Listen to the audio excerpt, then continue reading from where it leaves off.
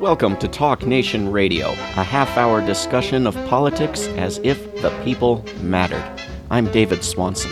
It is my great privilege to welcome to Talk Nation Radio this week Deirdre Enright, who is the Director of Investigation at the Innocence Project at the University of Virginia. The website is innocenceprojectuva.org, innocenceprojectuva.org.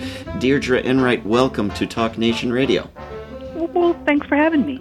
Thanks for being here. I attended a great event that your organization was part of at the UVA Law School last week with 5 people on the stage who had been exonerated. And I was very interested to learn that your Innocence Project, unlike some others, doesn't look just at DNA cases, looks at all kinds of different cases. How do you prove innocence? Because everybody has been so overwhelmed by the power of the DNA information to reverse their conclusions based on everything else.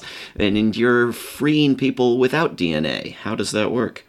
You know, so when I was first considering starting our project here at UVA, there was one of the first answers you have to come up with is whether you're going to be a DNA project or a non-DNA project. And although I think Peter Neufeld and Barry Scheck did an amazing thing in starting the New York Innocence Project using only DNA cases, and that was really brilliant because it's so conclusive that there wasn't going to be any question in almost all the cases that someone was innocent or guilty, right? There was just going to either be point to someone else or point away from the convicted. But in truth, when you look at the numbers, there's DNA in only, I think it's 12% of all criminal convictions. And if the error rate is what we suspect it is across the board, and there's no reason to think it's not, it seemed to me the natural next step is to look into all criminal convictions and not just DNA convictions, just basically because of the fairness issue.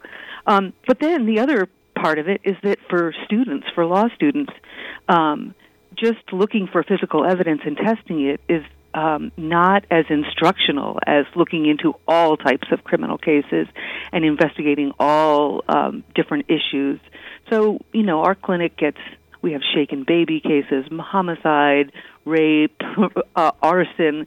They get to revisit all of these kinds of cases and take them apart, and that's a far broader learning experience for them, I think. Yeah, so this is partly freeing innocent prisoners and partly educating future lawyers. Right. When you say if the error rate is what we think it is, what do you think it is?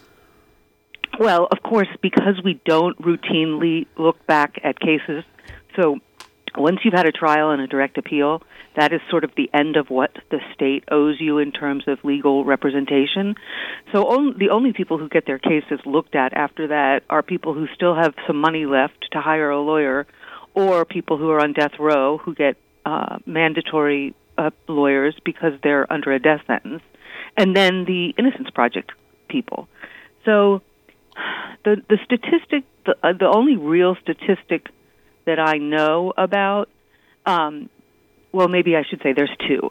So there's people who say they think the error rate is between 2 and 11%, somewhere in there, based on, several much more anecdotal than scientific studies. Right. And then I think I've read that Peter Neufeld and Barry Scheck have come up with a statistic in DNA cases that of the people who apply to them for assistance, and then of the people for whom there is physical evidence to test, and they test it and get a result, that 45% of those people get good results, get exculpatory results. Now, that's sort of, that's a tiny divided by tiny number of cases, right? Yeah. But it's terrifying, right, to think about the fact that even if I think somebody said even if the error rate is only 1%, it still means that there's probably about 45,000 innocent people in prisons in our country. Yeah, I had somewhere seen 6% in a study and figured that meant well over 100,000 Right. innocent people. Yeah, I mean the numbers, and the terrifying thing is that we don't know the answer, right? We are all just guessing because we don't keep statistics. Which people like to say that if there were this many plane crashes, you wouldn't get on a plane, and at the very least there would be studies, Yeah. But we don't study, and no one keeps the numbers, and we're all trying to envision ways that you could do that. And law students and law schools seem to be an ideal place to start. Because, but then you become, are we going to be the kind of clinic that does more research and less actual work, actually exonerating people? Because every minute we decide to do something else, we're not representing somebody. Yeah, I think it was novelist John Grisham who was one of the MCs of this event you had last week, who commented that it was a question of money, that the more money that comes into these innocence projects, the more innocent people will be freed. I assume there's an enormous need that's not being met. I don't know if you can estimate, what percentage of the yes, need. of course. And I mean, I also remember people telling me when I started this, and we had to, once we had our clinic, had our 12 students, we had to begin finding cases, and so I had to go to other innocence projects just to have a couple of cases to start with. And the other directors of other projects were laughing because they were saying that this would be the only time in my life that I'd ever be looking for a case. Right. And they were, that was certainly an understatement, because there's just no shortage. And the wonderful thing that we have here at UVA is that in addition to having a backlog of over 600 cases, we also have more students than we can possibly use, given that there's just 2 directors. So what we're raising money for is more private investigators, to pay private investigators to go with the students when they go to investigate, because the 2 of us can't always go, and to hire 2 more fellows. We would love to have 2 fellows to work with us, because we would be able to have more students and more cases. And it's such a shame to have students who want to work and cases available, and all we need is more staff attorneys. Yeah, so check that out at innocenceprojectuva.org if you can help. Give us an example or two of non-DNA cases and how somebody has been exonerated. Well, and it might be even better to tell you about a case that we just literally have just filed, right? Sure. So we have a client, Messiah Johnson, and he's out of Norfolk, Virginia, and he was accused of committing an armed robbery of a beauty salon over 20 years ago. And he maintained his innocence at the time and ever since. And if somebody had paid attention to him and to just the circumstances of his life, they would have known that he wasn't an armed robber, right? Because he had a job, a family, money. There was no reason for him to rob a beauty salon, and he was never found with the proceeds of the beauty salon. No one said he had a gun, although the 2 people that robbed the place had guns. And they wore disguises. The people who robbed the beauty salon wore disguises. So when 2 weeks later one of the victims saw him walking into a club where he was going for a drink with a friend, the idea that that person could identify Messiah is pretty preposterous. And then the police did very unfortunate show-ups, brought the victims together to look at him sitting handcuffed on the curb. Of course, they said they could identify him. And it was just his trial was a disaster. There was a mistrial the first time. The second trial ended up with a conviction. The jury asked the Commonwealth which of the 2 robbers Messiah was. And the Commonwealth, the judge, of course, said he couldn't answer that question. And they found him guilty of being both robbers. And he was sentenced to 132 years for an armed robbery that where no one got hurt. And now here we are 22 years later we were able to identify the person from newspapers and from Freedom of Information Act requests. We were able to identify the actual robber, and he signed an affidavit saying that he did it. So we are in court right now, waiting to see what the circuit court is going to do with that new information. But, as always in most of our cases, the information that we dig up all these decades later could have probably, could and should have been discovered back in the day, and there should never have been a trial. It's wonderful work. Can you explain just a little bit how through newspapers you could identify the actual robbers? So what we did was we filed Freedom of Information Act requests with the local newspaper, with the Virginia Pilot, and discovered that there was, they were looking for between 2 and 5 people who were committing armed robberies right around this time in this neighborhood wearing disguises. And then we did these criminal incident reports trying to see which places were robbed, and we sort of we mapped them out and figured out that, in all likelihood, the 18 armed robberies were being committed by the same group of people. And then we just searched on the Virginia Inmate Locator and found out that the person that they thought was the primary person involved was in prison, and in prison for a good long time. They being the newspaper or the police or who? Yeah, well, so the police and the police must have told the newspapers who these people were, and they had printed that because they were looking for them.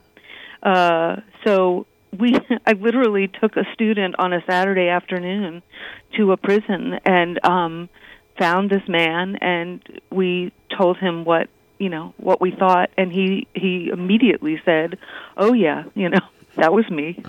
Wow.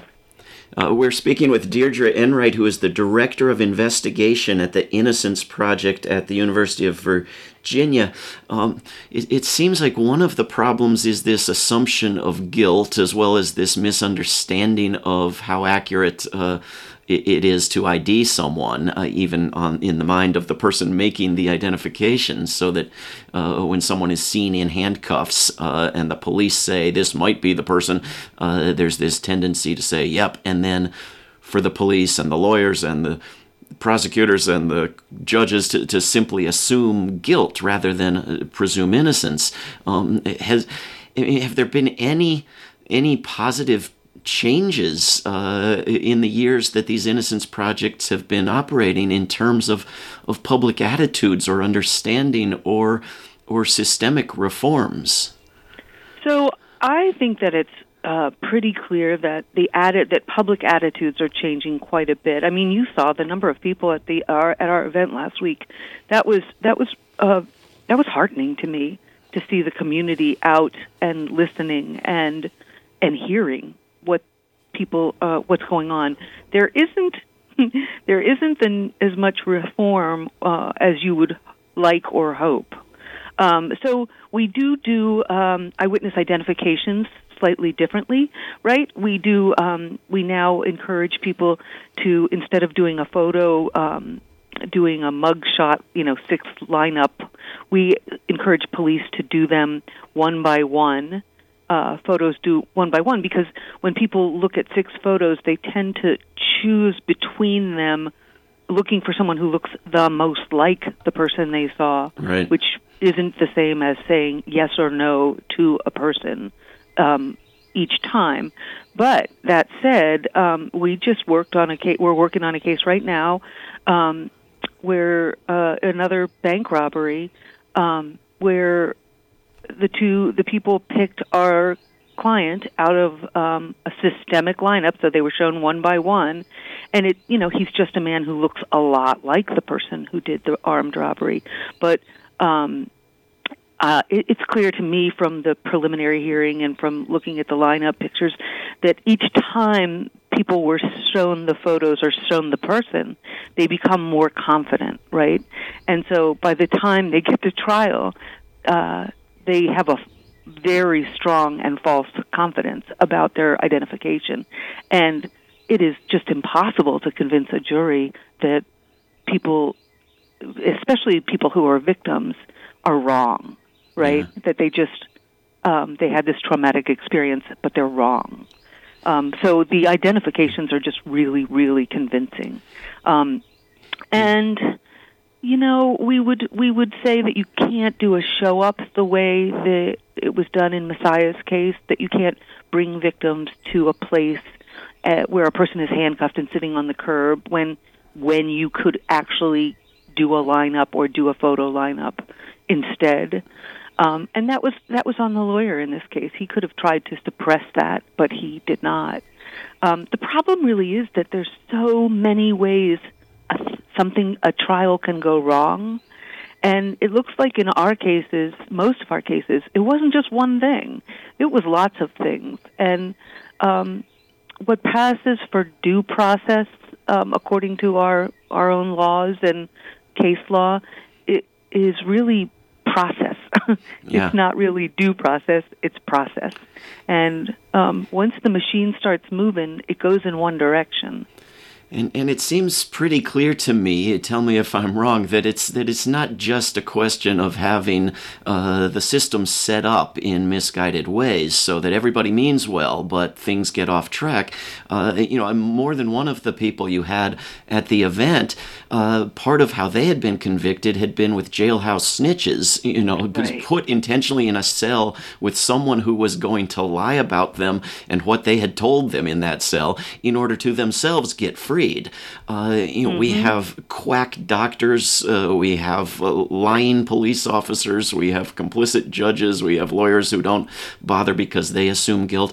It seems like the process that's rather unique to this country, as far as I know, of electing prosecutors and then expecting those prosecutors to get convictions, no matter of whom, creates a motivation for conviction that drives a lot of this, so that there's actually evil intentions here, not just misguided systems. Am I right in that? Yeah, and in addition to all of what you just said, there's very little in the way of repercussions for people who behave badly. So you see bad cops get promoted and get kept, and you see prosecutors move up when, you just don't see anyone. I mean, when the judge in Texas went to jail for 10 days, people in the Innocence Project community were sort of celebrating that something had finally happened. Right. But, jail for 10 days, really, that, I don't know that that's going to do it for anyone else. It seems like there was a big push years ago in Virginia for reforms around allowing evidence in past a certain date. I mean, I think it was like 21 days was yes, a limit. We have the infamous 21-day rule. And that's not been reformed yet?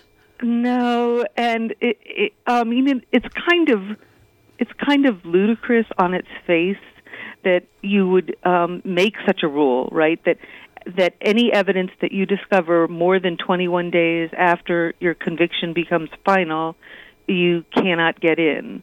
You can't reopen the case, which doesn't mean you can't try to put in new evidence through other mechanisms. But the idea that anyone is going to discover any new evidence between their conviction and 21 days later, right? That's not exactly the hot time for looking for new evidence for your case.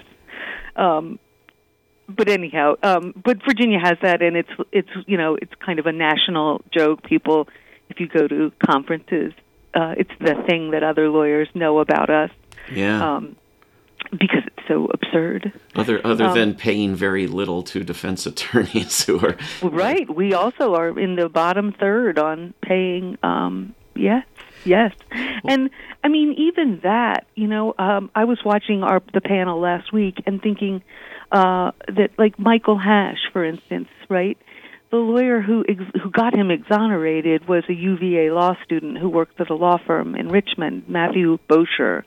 He's a fantastic lawyer, and undoing a conviction, is infinitely harder than defending or or prosecuting a case to begin with. And if we could somehow incentivize people like Matthew Bosher to be trial lawyers within the system, we'd have different outcomes for sure.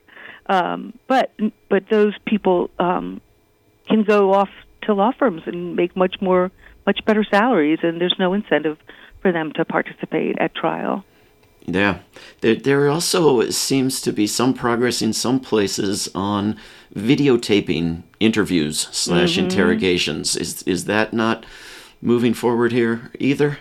Now that is, and the rules, the best practices, and Chief Longo, who used to be our chief of police in Charlottesville, was big on insisting on this. With just the camera goes on the minute somebody's in an interview room, and it doesn't go off until the interview is completed. And that's best for everyone, right? That's best for the police to defend against any accusations that they, engaged in misconduct. And it helps defense lawyers to watch and see if their client was being led or coerced in subtle ways or in, stronger ways. So recording is just always a great idea. And people do it in cars, too, to have the minute a person is in a police car to turn on a recorder, also best practice. Yeah. There was one of the men who spoke at the event who had been in prison, falsely convicted and freed, who described the brutality of the experience of going to prison and the horror and the apparent sadistic torture on the part of the prison guards, and commented that nobody should have to go through that, guilty or innocent. It's a barbaric practice, on top of which you have the death penalty, and so that the threat of the death penalty and the threat of prison were used to get plea bargains in some of these cases. I mean, do we need to reform this entire system in a larger way than just freeing some percentage of those who go into it innocent? Well, there's the Reed method, which is how most police officers are trained to do interrogations. And, it's the idea is that you minimize the crime and you do all sorts of actually manipulative things to get people to come clean about what they've done. And part of our presumption is that it's okay for police to lie to people and misrepresent the facts and the evidence because the goal is to get a confession in any way. Right. And it's fascinating to me that we have this presumption that we have to lie to get the truth, right? And there are plenty of places, not the United States, who don't presume that. And I don't really understand. Most people confess, right? Like most people, whether you Mirandize them or not, they confess. And I've seen perfectly lovely police officers do interviews where they misrepresent nothing and they get confessions, right? So I don't understand why we have this presumption that that's okay. And of course it breeds complete mistrust in certain communities who are constantly being harassed by police, where they know that people can lie to them and will lie to them, right? The whole idea of having this cooperative police force and cooperative people in society, like it can't be based on the knowledge that they can lie to you anytime they want. Yeah. One of the powerful, I mean, they were all powerful, but one of the statements of someone at this event last week was that from a middle-aged woman who was convicted of murder in a case that was a suicide. So there was not a crime, and the police went searching for a guilty party in this non-existent crime, and she commented that because of who she was and she had enough money to fight it, and she was not involved in any crime in any way, she drew the lesson that this can happen to anybody, that anybody can find themselves charged with something they had nothing to do with, and in a matter of months be in prison. And is that message, is that accurate, and has that reached people, or do people generally think, oh, this can only happen to certain other types?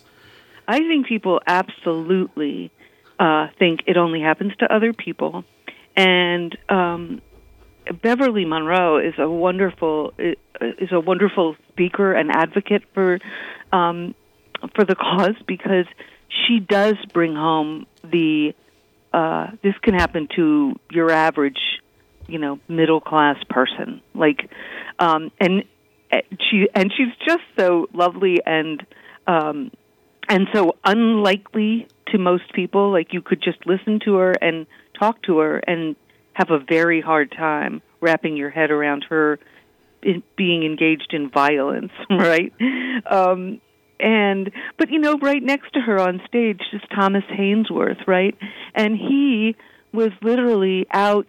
I think the story is that he went out to get sweet potatoes at the market for dinner, and he was mistaken for a rapist, right?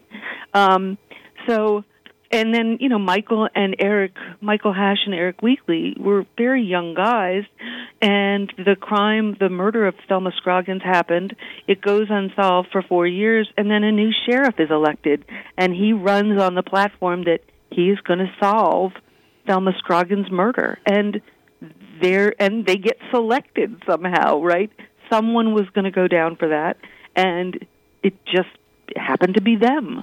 So, I think when more people see how random it could be, like, Messiah Johnson decides to go out for a drink and never hasn't been home for 22 years. Like, if you start seeing it that way, it does change the world. We've got literally 1 minute left. How can people help? How can people learn more, get involved, and get the funding that's needed together? So I hate to have to agree with John Grisham, but money is the ticket, and it's not everyone. The more people we can hire to help us, the more cases we can work on, the more students we can have in our clinics, and it's money well spent, because it would go directly to cases. So donating to us or to any Innocence Project is a worthy thing. Could not agree more. Deirdre Enright is the Director of Investigation at the Innocence Project at the University of Virginia, innocenceprojectuva.org. There are dozens of Innocence Projects, and more are needed. Deirdre Enright, thank you very, very much for coming on Talk Nation Radio. David, thank you for having me. This is Talk Nation Radio. I'm David Swanson. Take action at rootsaction.org. Help end war at worldbeyondwar.org. All past shows can be heard at davidswanson.org. Talk Nation Radio is produced in Charlottesville, Virginia, and syndicated by Pacifica Network. If you are listening to a non-profit station, please support that station. Talk Nation Radio is funded by contributors at davidswanson.org. There is no way to peace. Peace is the way. Until next time.